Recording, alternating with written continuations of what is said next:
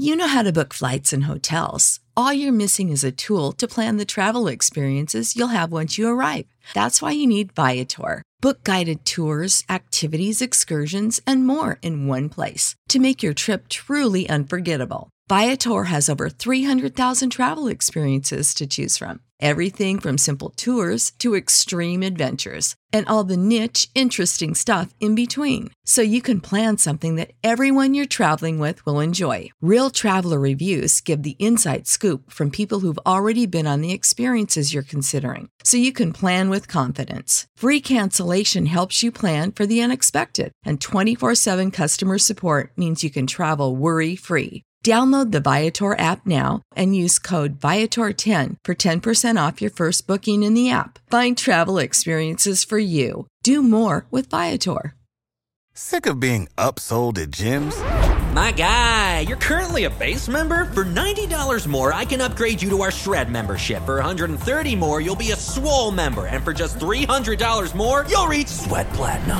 At Planet Fitness, you'll get energy without the upsell. Never pushy, always free fitness training and equipment for every workout. It's fitness that fits your budget. Join Planet Fitness for just $1 down and $10 a month. Cancel anytime. Deal ends Friday, May 10th. See Home Club for details.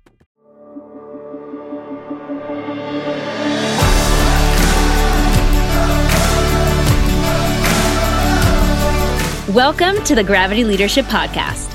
Gravity Leadership is a community of people seeking to live our lives in the orienting center of God's love in the midst of our post-Christian world, learning to lead like Jesus, live on mission, and make disciples. In nature, gravity is the phenomenon that brings stuff together, objects as small as atoms and quarks, and as large as stars and galaxies. We believe the gravity of the Christian life is the love of God revealed in Jesus Christ. The Gravity Leadership Podcast is curated conversations on what it looks like to practically orient our lives and our leadership in the love of Christ, the gravity that holds everything together.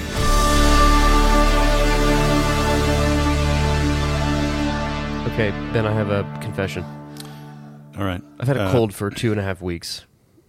You're forgiven, my son. And I'm... Was that what you're saying? Father, no. It's been 2.5 weeks since I've confessed health. Oh, man. Oh, here it comes. See here that? It comes. I can't laugh without doing laugh. the 87-year-old man You're cough. trying to confess your ill health. Yeah. You're cold for 2.5 weeks. I think it's time. We've done this podcast now for over a year, and a lot of people have told us that they really appreciate our 7 axioms, right? And we did in the beginning, and those are part of our training. And which, by the way, we'll put a link in the show notes. But if you haven't listened to those, it's a 10-part audio series. Yeah, sign up. You can get it's free. It'll change your life. It will. It changed my life. Yeah. Anyway, yeah. The first axiom. Remember the first axiom? This is a test. What is it? Yeah. The first axiom is God is always present and at work. We haven't said this before, and don't tell Ben Hardman we're doing it. But we are essentially advocating for. I mean, that is essentially advocating for having a sacramental view of reality. That's exactly it. That's what that means. That God's grace is mediated and communicated to us in ordinary, everyday means. Yeah, through the events of our lives, through the people in our lives.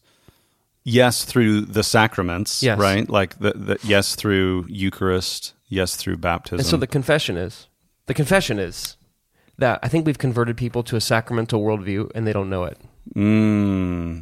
We're sorry. Are we sorry? No, I'm not. I'm not sorry. I mean, I'm Anglican, so this is how I roll. But I think it's important. Yeah. When we talk about sacraments, they tend to get like these like doctrine or ideas. Like a sacrament's an idea that I argue over. Yeah. And for me, the beauty and truth of a sacrament is that it's a reality to inhabit.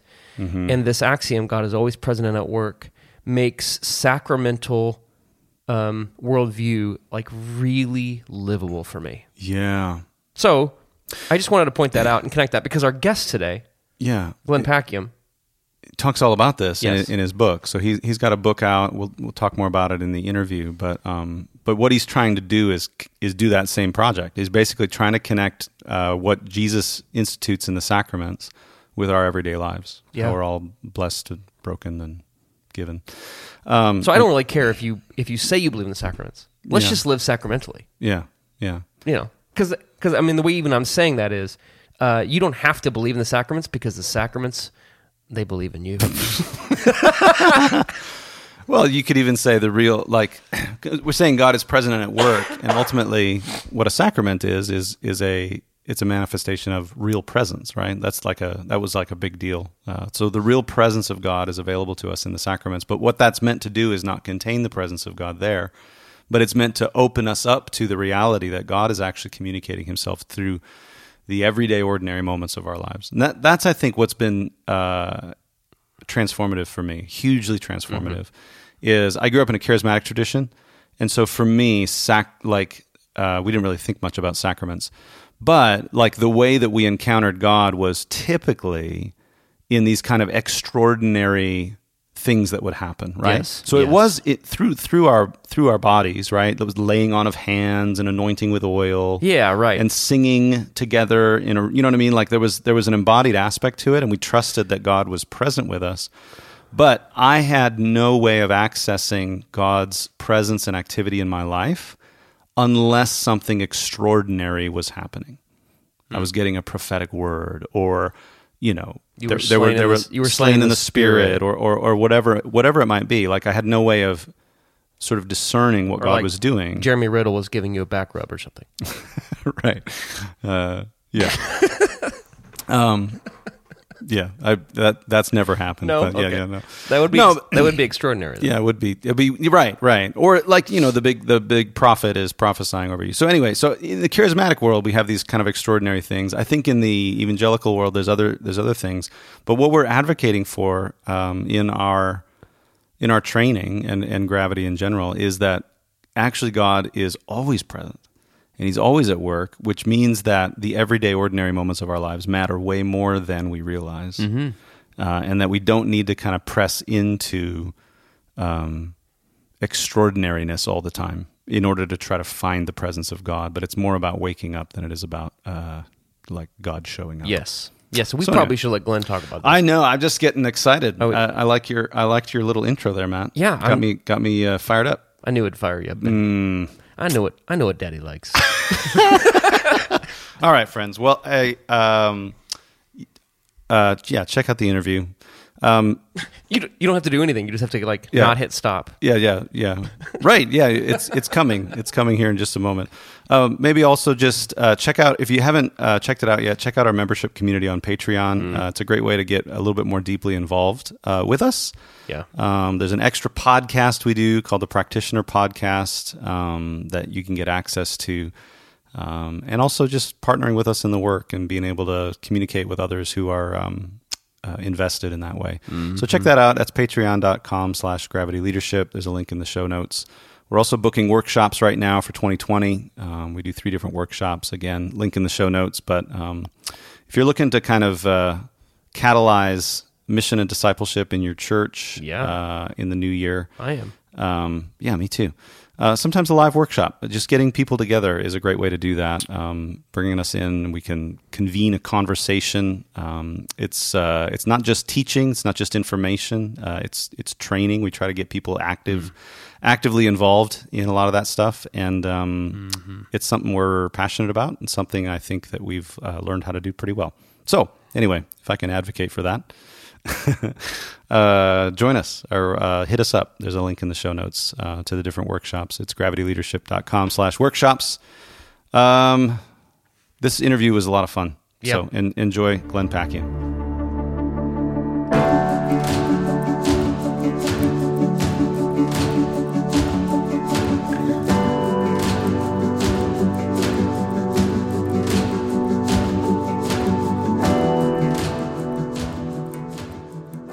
Hey friends, great to be with you today. My name is Ben Sternke. Just in case you don't know anything about the Gravity Leadership Podcast, we do. I'm assuming we have new visitors and new subscribers all the time.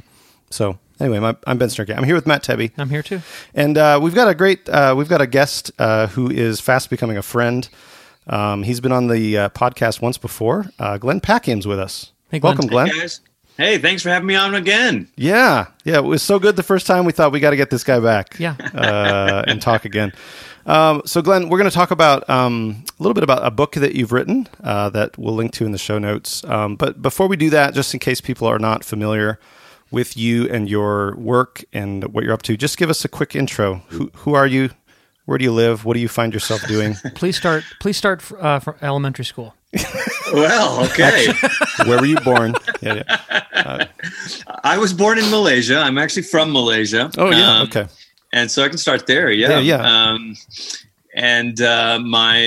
moved to the States when I was 10 years old. My parents went to a Bible college in Portland, Oregon. So that was our first move to America. Okay. Lived there for 3 years, went back to Malaysia. I came out on my own to go to college in Tulsa, Oklahoma.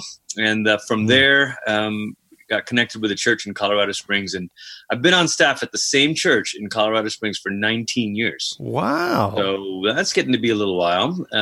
New Life Church.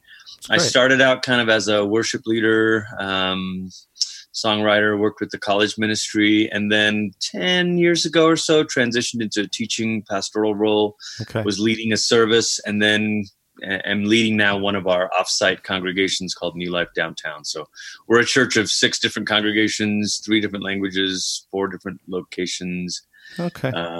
Anyway, blah, blah. Yeah. That's great. Can I ask a question that's basically just this should be a pre-recording conversation, but we're recording, so I'm just going to ask you. Do you know Andrew Arndt from your time in Tulsa? Not only do I know Andrew Arndt from my time in Tulsa, I know Andrew Arndt from being on staff in New Life together. Andrew's a great guy and a good friend. Yeah. Yeah. Okay. I was just curious about that. Yeah. All right. Yeah, I've actually been to your church. This is another maybe pre-recording I have too. Conversation. Were we there together? I think we were there together. I think we were there together. We were doing some work in Colorado Springs, and we were like, we should go, because Andrew had just... Andrew wasn't on staff. He was guest preaching. He was preaching for you. This was years ago. Auditioning for a new role. I think he was still in Denver. Anyway. He was at Bloomstill, and he was preaching that Sunday, and we went to hear him preach, and did a great job. That's awesome. Yeah. Wow. So we've actually been there to where you meet. Like a theater or something. There's a theater. It's like a school or what was it? A theater downtown? Where do you guys meet? Yeah, we meet at a high school downtown. Oh, so you've actually been to New Life Downtown. Dude, we've been there. Yeah, we've been right there. But I think you were on vacation or something, and so probably it was the summer. Yeah, pastors don't really work in the summer. No, we don't. No, we don't work ever. We work one day a week at most. One day a week, and then during the summer, somebody else preaches. So that's right. Nobody got time for that. Yeah, totally. Speaking of #blessed. Yep. Speaking of being blessed, we're talking about blessed, broken, and given, right? Yes, your book, Glenn, is great, and it's called "Blessed, Broken, Given." So, just give us a. Why'd you write it? Why did you write this book? Yeah, like how did what's the germination of this? Why did you need to write this book? Mm-hmm. So, about 10 years ago, we started this service on Sunday nights at New Life that. Our pastor, Brady, kind of encouraged me to make it sort of a laboratory to test out some things. And he knew we were all kind of wrestling with historic Christian practices. So to give people some context, this is a charismatic evangelical megachurch. The Ted Haggard scandal back in 2006. New senior pastor came in 2007. There was a shooting 3 months into his time. What? Wow. So it had gone through in a 13-month period, scandal and then tragedy. And Brady has been an amazing leader. He has helped us heal. Oh my gosh. Could you hear that? No, dude. No. What happened? Okay. Was it an Ariana Grande music video that popped up? It's like a phone call that was trying to come in. I'm so sorry. I don't even know how to turn off things on my computer so that it doesn't do that. That's all good. Where are the millennials when you need them? Yep. Yeah, right. Anyway, gosh, I'm telling this like serious story. I know, dude. There's a shooting, and then yeah. So Brady was an amazing leader, has been an amazing leader for our church. Helped us kind of heal, helped us learn how to do ministry at the right pace, and blah blah blah. But one of the things that we were all kind of reflecting on around 2008, 2009 was how do we intentionally center our church on Jesus? When you come out of this place where you're fixated on the kind of the celebrity pastor leader and that kind of thing in '06, and you go through a tragedy. You need practices that actually anchor you and center you on Jesus. And so we were all reflecting on historic Christian worship. I was thinking about, hey, what if we did weekly communion? So he said, in this Sunday night service, why don't you test out some of these things? So we began doing weekly communion. We began saying the creed. We began saying prayers of confession together. And then that worked its way into the Sunday morning services. And he began to introduce weekly communion to the main congregation. And so here we are today. All of our worship services at New Life, all of our congregations do practice weekly communion. So the table has become a central practice to our community as a church. But we've discovered over the years that it's not just a practice, it's actually a paradigm. Yes, it is. It's a paradigm for understanding our whole life with God and our whole life with one another and our whole life in the world. And so when we started New Life Downtown, our first offsite congregation, I began to kind of flesh out that table imagery and to say, look, on Sundays, we worship at the Lord's table. Throughout the week, we gather and connect at one another's tables. And then every time we serve in the church, in the city, in the world, we're really preparing a table for others to meet with Jesus. So that table metaphor was a controlling metaphor for us. But then we'd zoom in a little bit closer and say, these words, blessed, broken, given, this is actually a way to understand our life with God, our life in Christ. So we've been talking about this, living this out, rehearsing this language in our practice for at least 7 years. And so I thought I should write about this and try to put this to paper. Yeah. That's really great, Glenn. I love all that. I love so much of it. I mean, our church, Matt and I, our church is called The Table, and basically, like, you just outlined the way that we talk about it. You know, the way that we talk about what does this mean? Well, it means we gather at the Lord's table and he feeds us, and we gather at one another's tables and we learn to feed one another. You know, the presence of Christ there. We learn to recognize it there, to embody it there. And then, out into the world where we sit at other people's tables and become guests and, or can reveal the presence of Christ there. It's beautiful. Yeah. And I think in our tradition, we would call what you're describing, that's a sacramental reality. Yes. So talk me through then, so for a lot of low church kind of evangelical Protestants, like communion is sort of a edible object lesson. So, I mean, I'm not trying to be. Am I being rude? Yeah, no, I don't think so. But like that I'm pretty good at being rude, unintentionally. Yeah, I'm not trying to be rude. Yeah, what you're referring to is kind of a memorialist kind of view, right? Where it's like, so remember some facts about Jesus' death, and remember your sin. And as you eat, be thankful. Be thankful that Christ died for you. Yeah. And so it's kind of like, I mean, I led this communion for 10 years. Yeah. And so for a lot of people, it is basically, it's a way to recall some facts that I think will be good for me if I recall these facts, right? Yeah. So what's different then about a sacramental worldview? Well, for one, that places sort of God's action in the past and not in the present. And so one of the things we have to do at the table is to call people to 3 dimensions of time: the past, the present, and the future. And so at the table, we're great with the remembering part. Like, we got that. I mean, you guys just said that. But we miss the future part, that there's an anticipation element to this, that every time we take the Lord's Supper, we are anticipating a great banquet and a great feast, of which this can only be a feeble signpost and token, you know? But it reminds us that it awakens hope. But then the other element, that middle piece of time, the present, the encounter, that's the piece that has made people nervous, because they have sort of baggage with, oh no, is this Catholic? Is this transubstantiation? Even if people don't even know the word transubstantiation. They know it's bad. They know it's bad. There's something wrong here.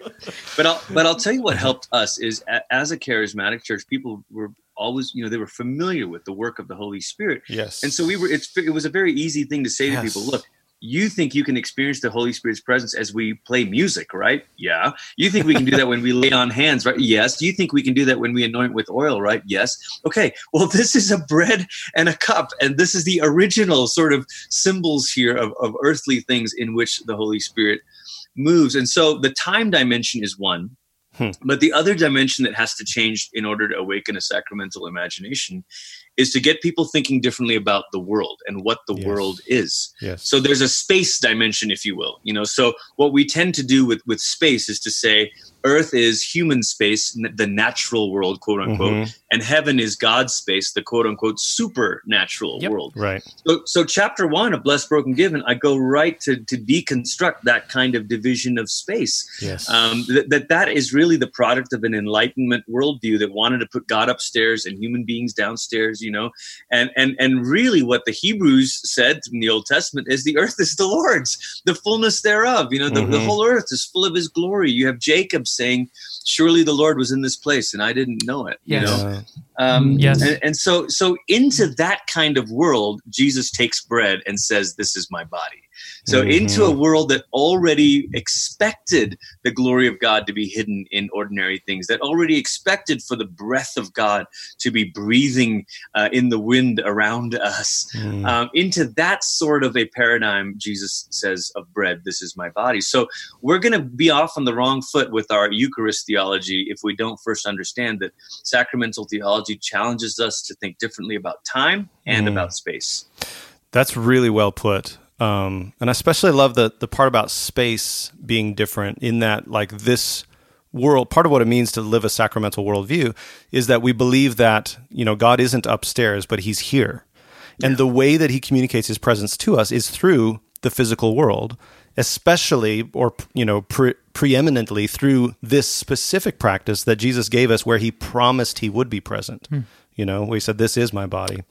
There's a lot of resonance with, I'm thinking of, I've been listening to podcasts from this Orthodox priest named Stephen Freeman, Father Stephen Freeman. I don't know if you know him, but he talks a lot about this. He talks about the one-story universe, one floor versus the two-floor universe.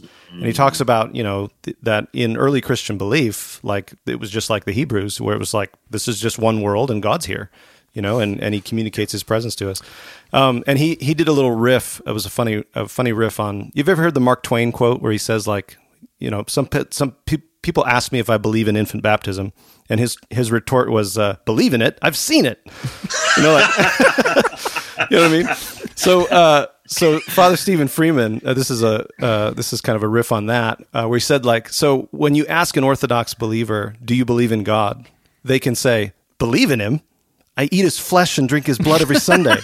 You know what I mean? Like, it's a little bit of a crude, way to say it, perhaps, but it is real. Within a sacramental worldview, that's actually what we're saying is real. Is that in the body, or in the bread and the wine, we actually do encounter the risen Lord. Yes. Yes, and in a weird way, there's two ways of sort of denying that kind of or rejecting that sort of paradigm. The one is the modernist kind of notion, God, I'll just go see Jesus is the savior of my soul and the Lord of my afterlife, but as for now, we got to figure things out on our own and do what makes common sense and blah, blah, blah. But the other version of that, maybe more subtle, is in some extreme charismatic context where you have to sort of escape earth to have these quote unquote supernatural experiences with God. That's right. And so, I grew up in a Pentecostal environment in Malaysia and went to a charismatic Christian university. I'm very grateful for a lot of those influences in my life, but I also saw a lot of excess, and a lot of the craziness came from people thinking that you had to escape this ordinary life in order to have some sort of supernatural experience with God. So if you were singing a song and didn't start weeping with tears and experience goosebumps, you didn't experience the presence of God, Sure. Or if you didn't see miracles every day, then you weren't living by faith. And we have to reject that kind of view, because that kind of view is just as predicated on the Enlightenment view of a two-story world as the modernist view is. Right. Yeah. So you're seeking in this book to desecularize Christians. Yes. Yeah, that's a good way to say it. And in a very, look, we're talking very theologically here. We're using proper terminology and all that. The book is for the ordinary, ordinary person. It's written pastorally. I sometimes will say to people, it's sacramental theology in a very sneaky and subversive way. Because the felt need for all of us is, do my ordinary moments really matter? Yes. Yeah. Can God really redeem the pain and brokenness in my story? Yes. And is there purpose to my life? And those three deep longings are answered or are given a response by the movements blessed, broken, given. Yeah. Yeah. Just repeat those. I think that was really helpful to sort of say like what you're saying. So the practical outworking of a sacramental worldview, like using all this theological language, but the practical outworking is that it's that we are then just like the bread is and Jesus is. We are blessed, broken, given, and just repeat those three phrases again. That was really good. The questions we have. Yeah, the question that relates to the word blessed, the question that we have is, does my ordinary life really matter? Is it really sacred? Is it holy? And the fact that Jesus blesses bread reminds us, it kind of evokes a Genesis 1 image where God looks out over the world he's made and blesses it and calls it good. And so we have to understand that you don't have to be other than what you are in order to be blessed, that as a human being, you are blessed. And so in one very real sense, to be blessed is to be restoried, is to be reset within the God story. So to be blessed, and I'm recalling, this is another Father Stephen Freeman quote, but to be blessed then is not to have something happen to you that wasn't happening before, but it's to be named for who you really are. When you bless something, you are revealing its true nature. That's exactly it. And I say that. So there's the way the book is structured is there's 3 chapters under each of those words, under each of those movements. And one of the chapters under the movement of blessed is a chapter called names. And it's all about, the names that we have of ourselves and the way that God renames us and the blessing that we have in naming others, So there's, there's some great ways that shows up in Genesis from, of course, God renaming Abram to actually Hagar naming God. I mean, there's a blessing of seeing God so clearly that you name him. So anyway, there's a whole bunch there. That's really great. Yeah. But I do link to Schmemann, the other Orthodox theologian, about that when God blesses a thing, he makes it a sign and a means of his presence. And to name a thing is to reveal that identity. So really to be blessed in Christ is to be restored and restoried and to be renamed as what we were made to be. Yeah. So that's blessed. Do my ordinary moments matter? Yes. Affirmative. And broken. What's the question you're answering there? Broken was trickier because just conversationally, we use the word broken in several ways, So I had to kind of outline at least 3 different ways we experience brokenness. One is the brokenness of our frailty, just, kind of the psalmist saying he knows our frame, that we are dust, the frailty of who we are. There's another kind of brokenness that is about our failure. That's actually about sin and requires not just a confession of need, but a confession of failure, a confession of sin. Yes. Yeah. And that was important to talk about, especially in our world. We live in a context where all shame is kind of assumed to be bad shame. And I get into it in the book of saying there's a kind of shame that is connected to guilt that really is meant to function like a dashboard indicator. Like that kind of shame is the result of a fracture, a broken relationship. Yes, I've tried to talk about this. It's hard to talk about shame that isn't all bad in a Brené Brown world. You know what I mean? Oh, man. It's really hard. And I've been thinking about how do we talk about... Because one of the... shame means something in our culture, but honor really doesn't. We don't really have a virtue or an awareness of what honor means. And honor and shame, you can't have shame without honor. And you can't have honor without shame. Like they sort of trade off of the absence of the other. And so I often wonder if the good shame that I'm intuiting and you're intuiting, Glenn, is actually just honor. And honor isn't being honored. No pun intended. It's really good. It's like an awareness, right? So it's like an awareness that something that ought to be honored is not being honored. That's right. In me or around me. And there's that experience maybe we can call shame. Interesting. It's very interesting. There's a sociologist named Randall Collins who did a lot of work on what he called interaction ritual chains, and it's basically how human solidarity is formed through ritual behaviors. And one of the things he talks about is shame is the breach of solidarity. So we had this ritual, we had this agreement that I would do this, you would do this, and on the dance went. And every time we kept our end up, we reinforced the bond. But anytime we failed, we actually fractured the bond.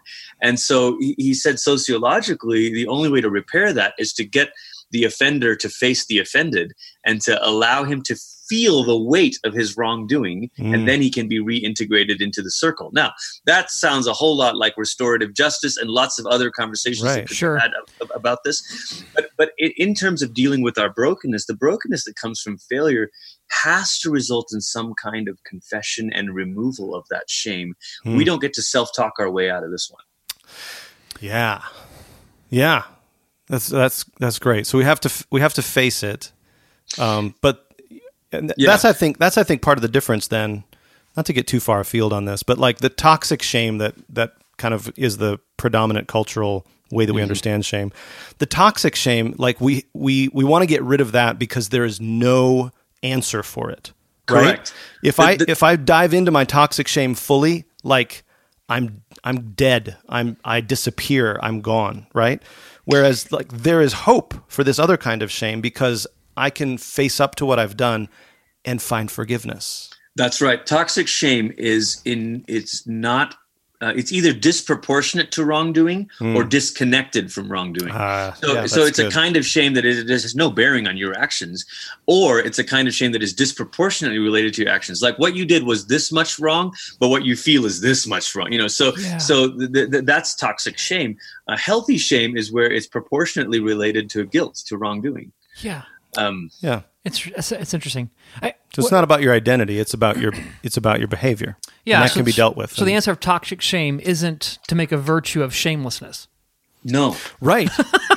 Which that's an interesting phrase. I right? had a conversation this week with a friend who is coming out of a toxic Christian shame environment, and right now his answer to living away from that is to live shamelessly. And I don't think he's felt the absence of virtue in that is inherent in that, but it's definitely not the toxic shame prison that he used to be in, right? Right. So it's interesting that I think that those are the ditches in our culture, and what you're trying to help us see in this in being broken is that there's a shame unto like resurrection, or like there's a shame unto redemption and restoration that we want to say it's okay to feel that, but like that'll bring you to the cross, but it won't bring you through the cross. Can I get a witness? Oh, hey!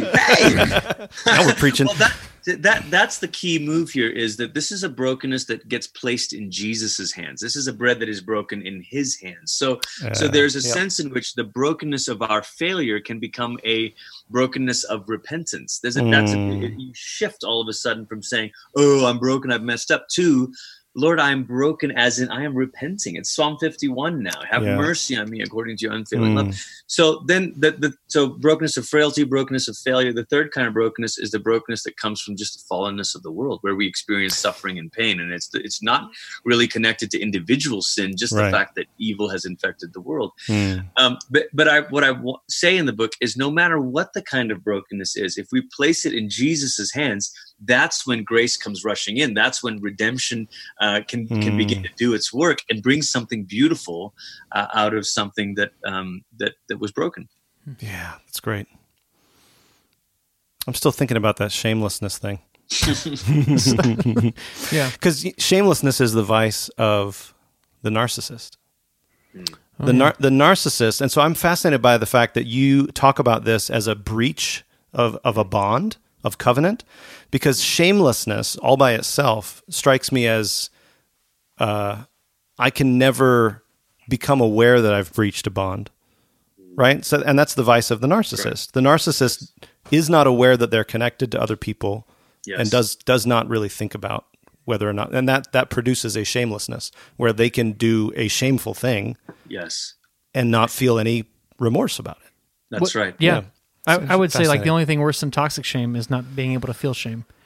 Yeah, they're both. I mean, they're both very dangerous places to live. Yeah. And the Christian response to that is not just an openness to God and his grace, but actually an openness to the community of Jesus Christ, the community of repentance, the community of, and I talk about that in the book. In fact, in each of these movements, Blessed, Broken, and Given, the third chapter of each movement is a communal dimension of it. Right. So that this isn't just a private exercise of saying, okay, so how, if my brokenness were to turn to openness, then it's just Jesus and me. No, that's not true. And you see this in one of the most intimate Psalms, Psalm 42 and 43, those twin Psalms that belong together. It seems so intimate because why so downcast, oh my soul, as the deer pants for the water, my soul longs for you. But a few verses in, the psalmist starts to remember this crowd of worshipers. And he says, I wish I was among that procession. Yeah. And there's something there, I think, that speaks to us in the midst of our brokenness of sin or of suffering. In the midst of that, what we need is not just God and his grace. Yes, that is the primary thing, but we need the people of God to carry us, to journey with us, to catch us up in this procession that will lead us to the house of God. Which is part of the sacramental part of this, right? Yes. That God communicates his presence to us, not just privately in our minds in some sort of non-physical, corporal way, but he communicates his presence to us through his body, which are the people that I live with that are just as broken as me. Yeah. But somehow in the middle of that mess, God's here.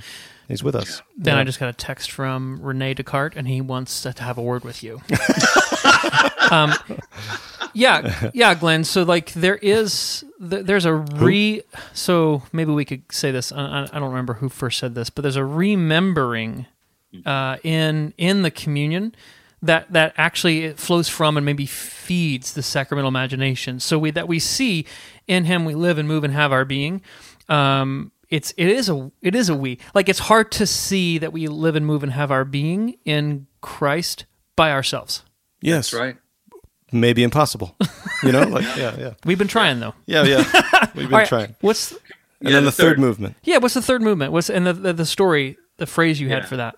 The word given. So the question that maybe the deep longing, the wondering that we have is, does my life have purpose? Can I contribute to something larger than myself? And that word given says to us, look, in Jesus' hands, you get to be part of a story that's much bigger than you realize. You get to be given for the life of the world. Now, the implications of this are serious because I come from a context where a lot of youth conferences and a lot of college student conferences are like, you're going to be a world changer. And I, that produced some good things in me when I was younger, but it also produced some unhealthy expectations of what life was going to be like. Man, I relate. Yep. And what you realize is, no. That doesn't mean every moment of your life needs to be epic. That means that every moment of your life is caught up in a grand epic story. And so instead of, again, trying to live this out in our micro narratives, we get to say, actually, I fit a grand narrative. So my Friday can just be a Friday. My it's okay. But in every moment, there's somehow that I'm being caught up in this mission of God in the world. Yes. And so on the one hand, it takes the pressure off. But on the other hand, it gives us a new set of lenses to go through our day, So my best days are when I remember to start out by praying through my calendar and to say, okay, Jesus, I've got, this appointment today, this meeting today. Lord, help me to be aware.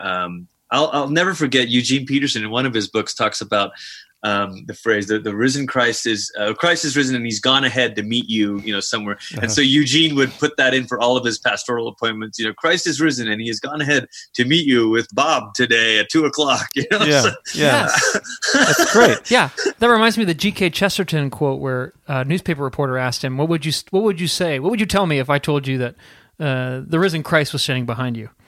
And he said, "Well, he is." Wouldn't surprise me in the slightest. Right. Actually, that's what I believe.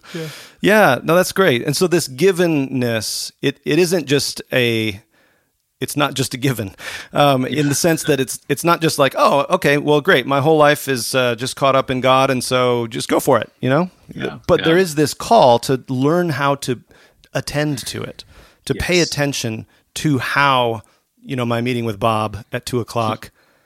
Like how is that caught up, in this grander story, and how can I learn how to pay attention to what God is doing in and around me? It's a big part of our training. It is basically like the beginning part of it is just to stop and pay attention. to the ordinary, everyday moments of my life, and we start to discern how God is present and at work there, and then how we can then offer our bodies to that mercy, right? That has come to us through this awareness, and as we do that, we're given then to others and to the world for the life of the world. Yeah. Keen listeners of the podcast who've been through our Gravity Leadership Academy will recognize that Glenn is writing about all the stuff we've trained. Yes. We trained. Awesome. All the stuff. This book, incidentally, if that is you and you've been trying, I know one of the big struggles for especially pastors who listen to the podcast, and in that regard, I have one more question for you, Glenn. But this book would be a great introduction to like everyday ordinary people, to like what what you're trying to talk about, the stuff that you're learning and the stuff that you're beginning to live into. This book would be a great introduction to kind of opening people's imagination for how that could take place in their life as well. Yeah. So, and that's my final question for you, Glenn. We'll see if it's the final question. No, this is We're having a fun time. But I did want to ask. So, how has this affected you you're a pastor? How has this affected you as a pastor? How has having a sacramental worldview, like, are there artifacts about the way that you lead others? Quality relationships, the way you lead your church. Yeah. Like, is there stuff that you can point to say, here's the difference it makes in some of these arenas, how I lead, what I do, how I preach, maybe, that kind of thing? Well, man, I mean, I think the implications are numerous. And for me personally, I think for me personally, it takes the weight off of having to be spectacular in and of myself. Luke's gospel records 3 blessed, broken, given stories. And then actually Luke tells a 4th blessed, broken, given story in the book of Acts. And at the end of the book of Acts with Paul on the ship. But the first of the blessed, broken, given stories is the feeding of the 5,000. And as much as we reflect on that story, there's just so much there. But I always think about this of like, it's Jesus who makes the miracle happen, and yet he involves his disciples in the distribution of it, which is just so remarkable, because if you're going to do multiplication, couldn't you also do distribution? Like, couldn't you just make this land on people's laps? Yeah. Throw it out from, right. It would have been really cool looking, Amazing. But again, that encourages me so much as a pastor that, I'm kind of involved in the work of distribution, but really the miraculous thing here is Jesus, or to flip the metaphor, I'm just the bread. He's the one who blesses it and breaks it and gives it. And so for me, it's taken some of the weight off. For every Sunday to be a home run sermon, every counseling appointment to be a scene from Good Will Hunting where I create an aha weeping in my office. Yeah. It's not your fault. It's not your fault. Yeah. And every staff meeting to be the most epic CEO moment. So it takes some of that pressure up. But I also think there is a generative power of metaphor that does its work in people even beyond me. So 7 years of telling people we are blessed, we are broken, we are given. The Lord's table, your table, prepare a table. It does its work, and you see how people just live that out. And that is the power of a generative metaphor. And a sacramental imagination is the most powerful one of all. Yeah, that's great. That's great. So it takes the pressure off, but it also, part of the power is just proclaiming the reality of it. And you trust it.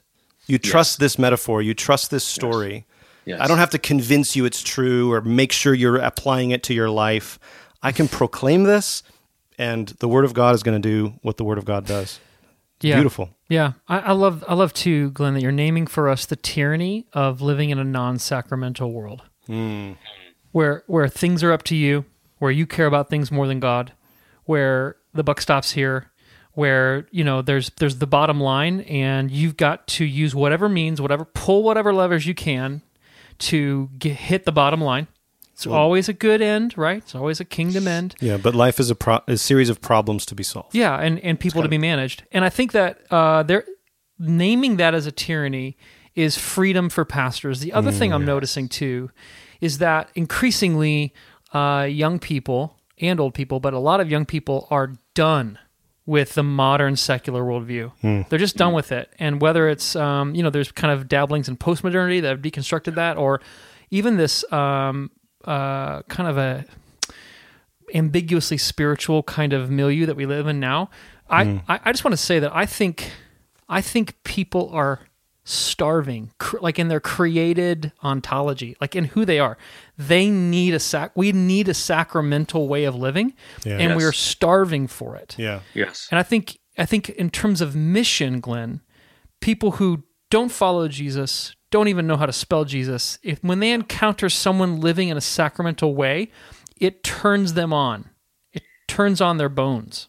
It opens them up. I mean, that's exactly what happens in Luke's final blessed, broken, given story in Acts 26 when Paul's on the shipwreck.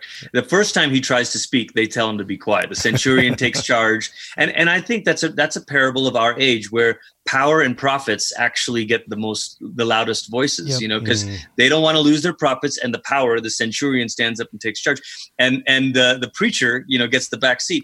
But then as the storm gets worse, and it does look like a shipwreck's inevitable, Paul stands up and he speaks of this dream that he's had, which again, we might be tempted to say, supernatural. No. It's sacramental. It's God already at work in the midst of this, right there in the midst of a storm. God is speaking through an angel to this strange prisoner. What's going on?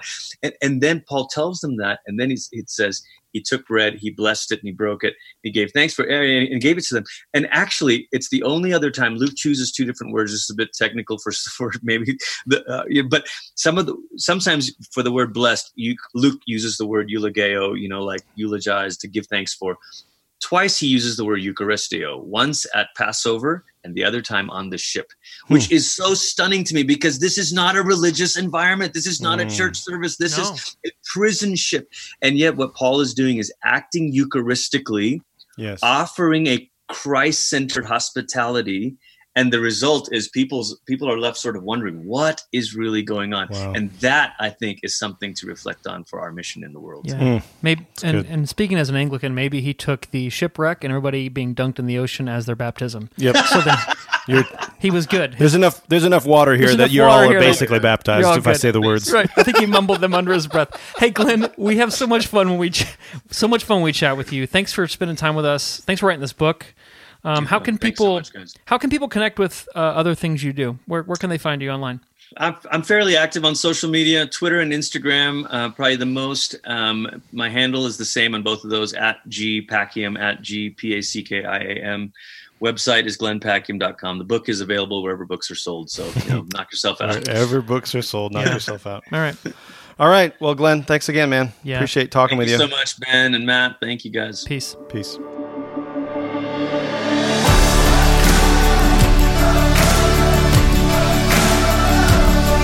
Thanks for joining us for this episode of the Gravity Leadership Podcast. If you enjoy learning from this podcast, please be sure to show your support by rating, reviewing, and subscribing on iTunes. Be sure to share with your friends on social media too. And we would love to hear from you, so please email us at podcast@gravityleadership.com. You can join our online community for free at gravityleadership.com/join. You'll get our latest content delivered straight to your inbox, as well as an email most Fridays with curated links to articles we found interesting or helpful. To join us, go to gravityleadership.com/join.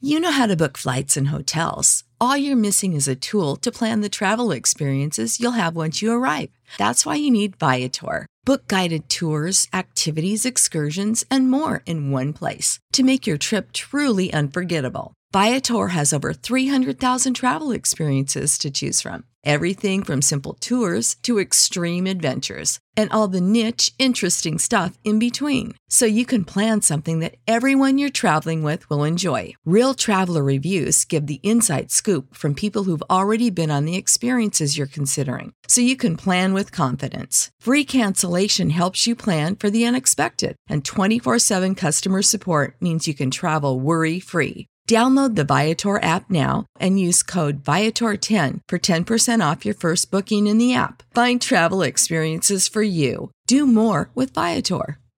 Sick of being upsold at gyms? My guy, you're currently a base member? For $90 more, I can upgrade you to our Shred membership. For $130 more, you'll be a Swole member. And for just $300 more, you'll reach Sweat Platinum. At Planet Fitness, you'll get energy without the upsell. Never pushy, always free fitness training and equipment for every workout. It's fitness that fits your budget. Join Planet Fitness for just $1 down and $10 a month. Cancel anytime. Deal ends Friday, May 10th. See Home Club for details.